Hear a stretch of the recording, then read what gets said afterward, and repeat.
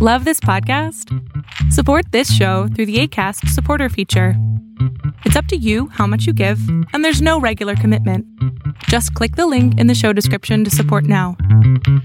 What's up, y'all? It's Classified. This is Mocha Only. This is Sean Price. Yeah, Ghostface Killer. This is Quake Matthews. What's up, my brother Ali? Fife Diggy, Tribe Called Quest. Eloquent, man. What up, Styles P the Ghost? This is Ab-Soul. This is KO, and you listening to the Come Up Show, where that feel-good music lives. This is the show that you come up on, yeah.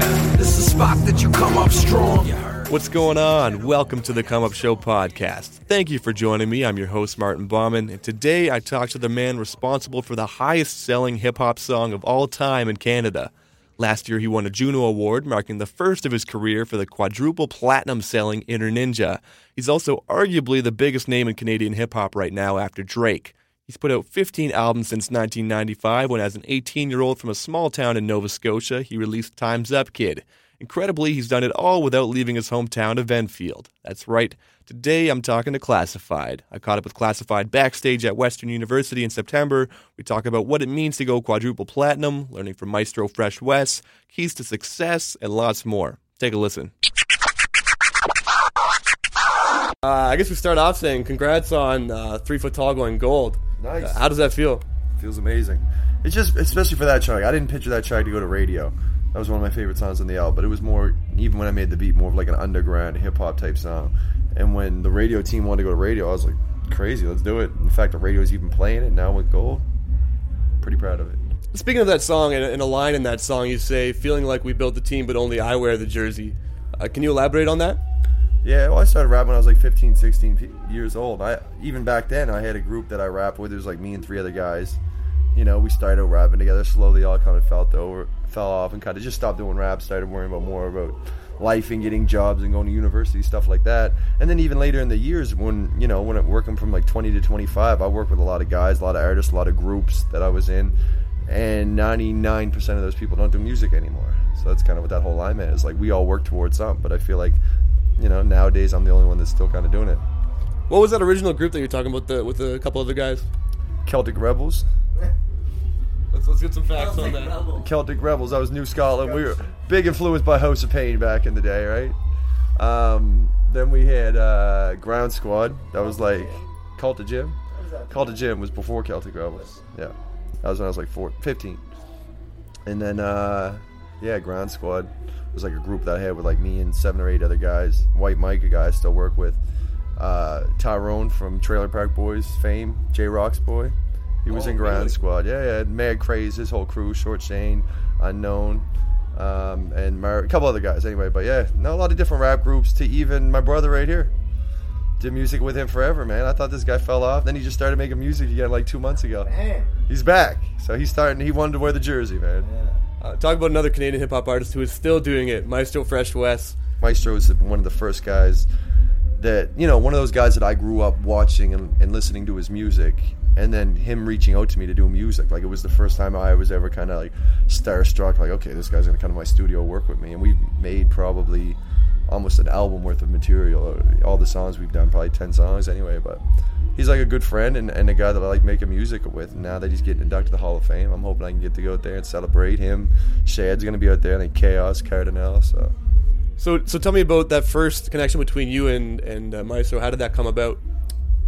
This was like back in the Trial and Error days, which was an album I put out in like 2003. And he heard, it might have been the Maritimes.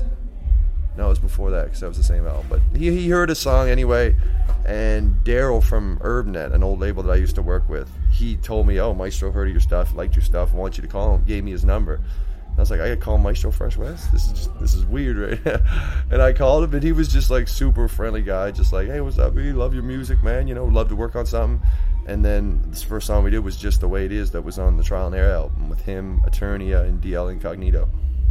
Could you speak sort of to the influence that he's had on you in his career? We'll just even be the first Canadian rapper that really made it on that type of level or whatever. That's definitely a big influence. Like, even back then, it wasn't even like, he's a Canadian rapper. He was just a rapper.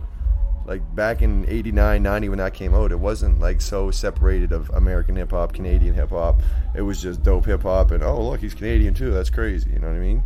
And then just to be a guy that, like, the first time I was with him in the studio, he came down to my house, and we stayed in the studio for like 2 or 3 days, and it was just his energy of like, oh, let's grab this record, try this sample, throw it on the turntable, I'd chop it up, he'd get excited. Like, just his energy after doing music for like 20 years. It's like, it's refreshing to see someone that really loves what they're doing. Speaking of another Canadian kind of icon in the hip-hop scene, now that the album was out as well, was there an attempt to get Snow on the track? Yeah. I think I reached out on Twitter. I was like, I need to connect for Snow, and everybody thought I was looking for cocaine. Everyone's like, oh, man, don't go down that road, man. And I was like, what is everyone talking about? Why are they hating on Darren Snow? That's his name. And then someone's like, yeah, you don't want to do that, man. And I got what was going on. I don't do coke. I'm a weed head, but yeah, no, I'm a fan of Snow, man. I grew up on the old Snow stuff.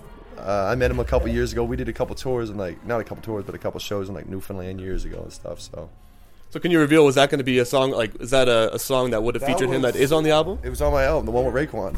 Oh. Try with Raekwon. I was looking for a chorus for that, and I was like, man, let me try to get Snow on this. Speaking of another song on that album, Inner Ninja is now quadruple platinum. Did you ever see that coming? No. I thought the song was something special. Even me and Dave made it. We were like, okay. It almost did. No, it always made the album. It was questionable. It wasn't questionable. No, it was questionable to be the first single because it was so much different from the rest of the album that I was like, I usually like to drop something more familiar to the rest of the album. I knew it was different, and I was like, this is going to have its own little spot. And then when I kind of started talking to my radio team and planning it out, they're like, this could be something. And when me and Dave were making it, we calling it Inner Ninja and all this stuff, we're like, is this cheesy? Is this just too stupid? You know what I mean? But what the song was about, it was a serious song, but we didn't want to be over the top, preachy about it. We wanted to have fun with it. I grew up, I loved ninjas as a kid, so I was all about it. Dave was like, finding your inner ninja. And we're like, if this goes, it's going to go. Like, people are going to catch on to it, or it's going to be kind of one of those just quirky little songs that, has its own little cult following. But it took off like we couldn't believe. Yeah, it's crazy. But as for the actual quadruple platinum of the song, what does that mean to you? And what does that mean to have a quadruple platinum song? That's like 370,000 albums sold, so that's salary for the next couple of years. That's a great thing. But at the same time, like for iTunes, it's the biggest Canadian selling hip-hop song, like on iTunes. It sold more than like Eminem's Lose Yourself, which is crazy. In Canada, let's be clear about that. Don't got that Eminem money, but just in Canada. So it's crazy, man. It still sells like it just came out. It's been on for almost a year now. Class, what is the best piece of advice that someone's ever given to you? I don't know. Haven't got it yet. Fair enough. This isn't a tweet of yours, but it's something I retweeted, I suppose. If you aren't willing to invest money into your career, you aren't willing to succeed. It takes money to make money. Yeah. Can you elaborate on that? Yeah, I think people need to I think you're going to make sacrifice if you really want to be successful with something. Even my brother Mike Boyd here, who's sitting here, he's working on an album now, and he gets beats from me. It doesn't really, cost me anything to give him beats, but I'm like, I'm going to charge you $200 a song, which is nothing. Anybody know how much it goes to make a studio and get a producer? It's a great deal. Hooked him up. But I'm like, I'm just doing it just so you put some money on the line. Like, you can't just... If you're going to just do it for fun, do it for fun. But if you're really trying to do it serious and get your stuff out there, you got to put more than just, okay, I'm going to write my raps, go to the studio, and have fun with it. You got to really put your stuff out there and put your time, your energy, and your money into it. Mike Boyd once said, the more you put into it, the more you get out of it. I believe him. That's the best advice. There you go. That's the best advice, yeah. From where you are now and looking back on your career, is there anything that you know now that you wish you would have known 10, 15 years ago? Not really. I guess more just so even like the record label thing. Like when I first came out, and I think most artists that first come out are like, I want to get a record deal, I want to get signed so I can blow up. No one's going to sign you unless you're already making money on your own and you're already successful on some kind of terms.